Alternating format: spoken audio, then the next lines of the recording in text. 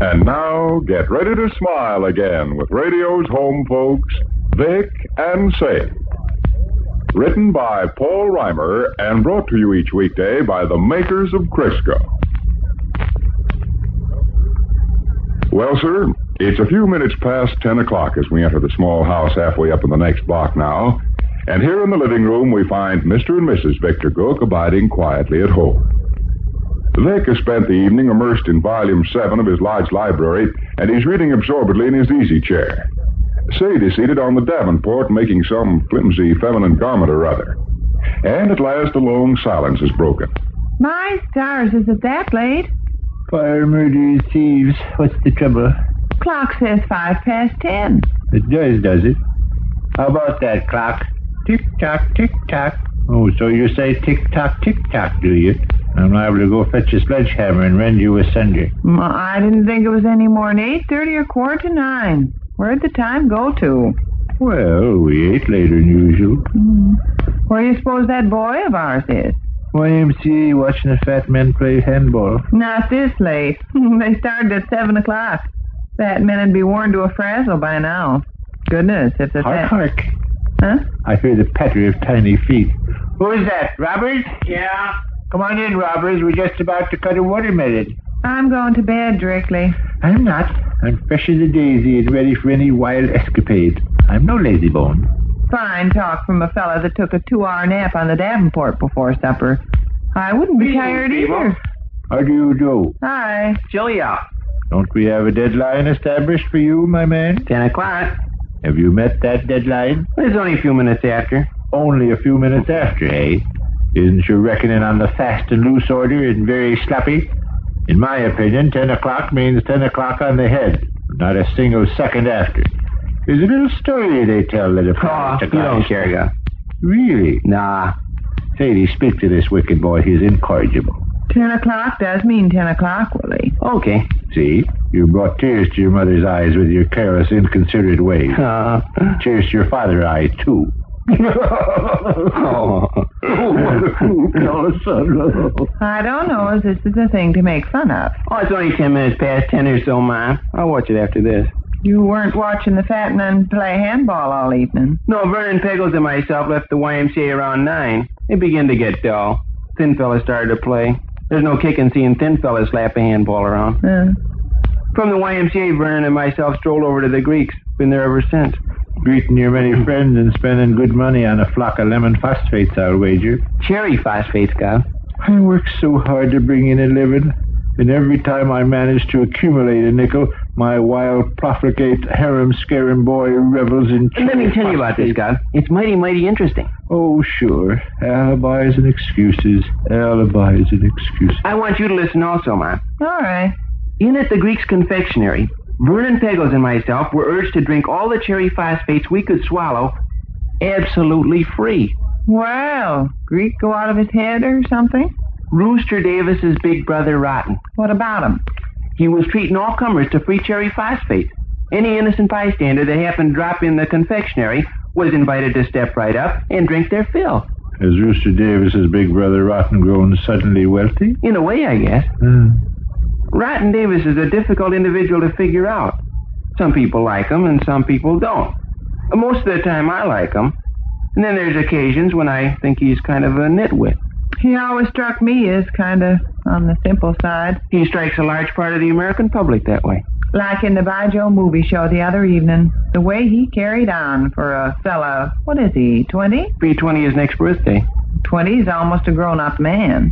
What'd you do in the movie show, Steve? You saw him. He comes striding down the aisle wearing a fur coat and chewing a big cigar and hollered at everybody he recognized in the audience and laughed that ha-ha-ha laugh and tried to attract everybody's attention. Oh, that big, awkward, lubberly half-wit. That was Rotten. He's grown since I saw him last. Rotten is 5 feet 8 inches tall now. Was he wearing spats and a derby hat in the Baijo, Mom? Well, I never noticed the spat. He wears a different colored one on each ankle. Such a rude, noisy, look-at-me-everybody sort of fella. Why, coming down the aisle there, whenever he'd spot somebody he was acquainted with, he'd walk over and punch him. That's Rotten. That's Rotten. You don't associate with him much, do you? No. Oh, he plays baseball over in Tapman's vacant lot a good deal, but as a rule, he don't bother spending any time to speak of with 14-year-old guys like myself. You're beneath his notice, huh? That's right. I'm beneath his notice. I couldn't expect to chum around with a fella going on 20 years old, 5 feet 8 inches tall, and wearing spats and derby and smoking big, strong nickel cigars. No, you take the bulk of the American public, they're divided on what they think of Rotten Davis. Some admires him, some dislikes him. How do you stand? Well, I've been on the fence pretty much, but starting from tonight, I believe I'm going to admire him. Because he give you free cherry phosphate? He give everybody free cherry phosphate. People, Rotten Davis has done a very remarkable thing. What's he done? He has acquired a whole barrel of cherry syrup. Oh? The Greek makes your cherry phosphates out of cherry syrup, you know. He throws in some cherry syrup, and then some charged water, and then a few drops of phosphate.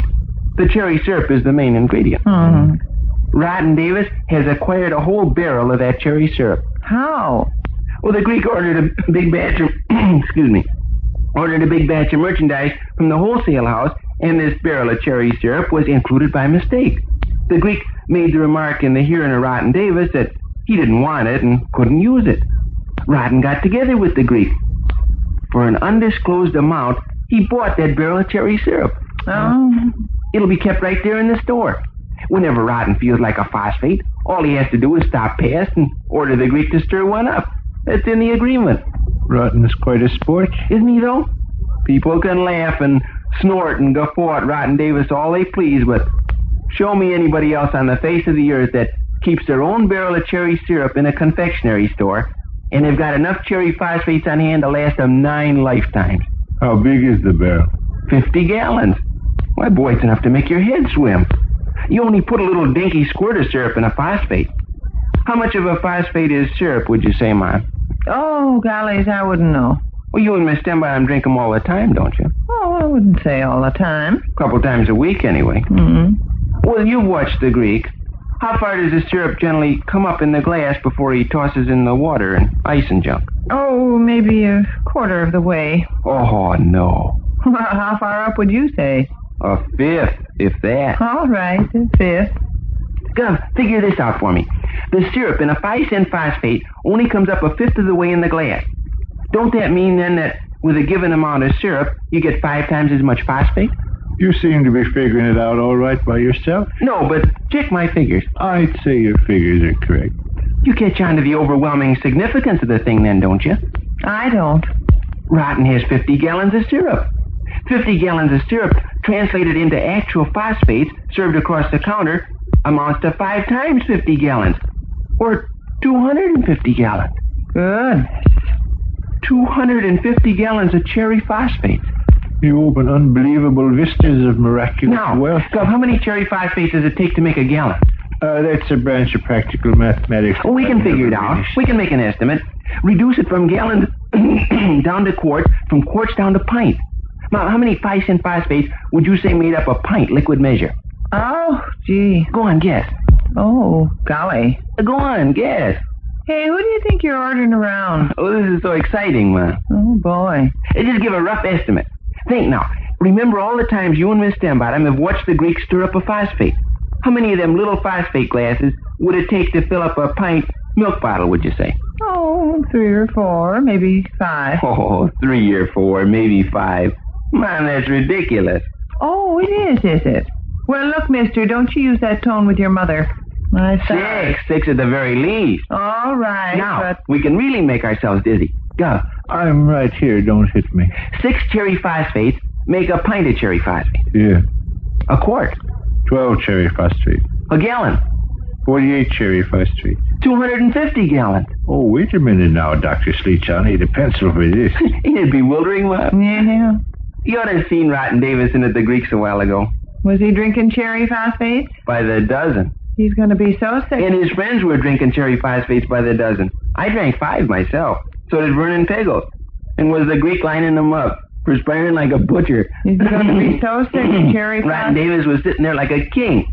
When a new innocent bystander walked in the screen door there, Rotten would just wave his hand airy and careless, and the Greek would trot out another glass. I never saw anything like it. Mm-hmm. It was tremendous. Mm-hmm. Boy. 12,000. What? 48 times 250 is 12,000. 12,000? Yep. Rotten Davis owns 12,000 cherry phosphates. 12,000 cherry phosphates. And there's a portion of the American public that don't think Rotten Davis is a sport. And there's a portion of the American public that don't think Rotten Davis is a sport.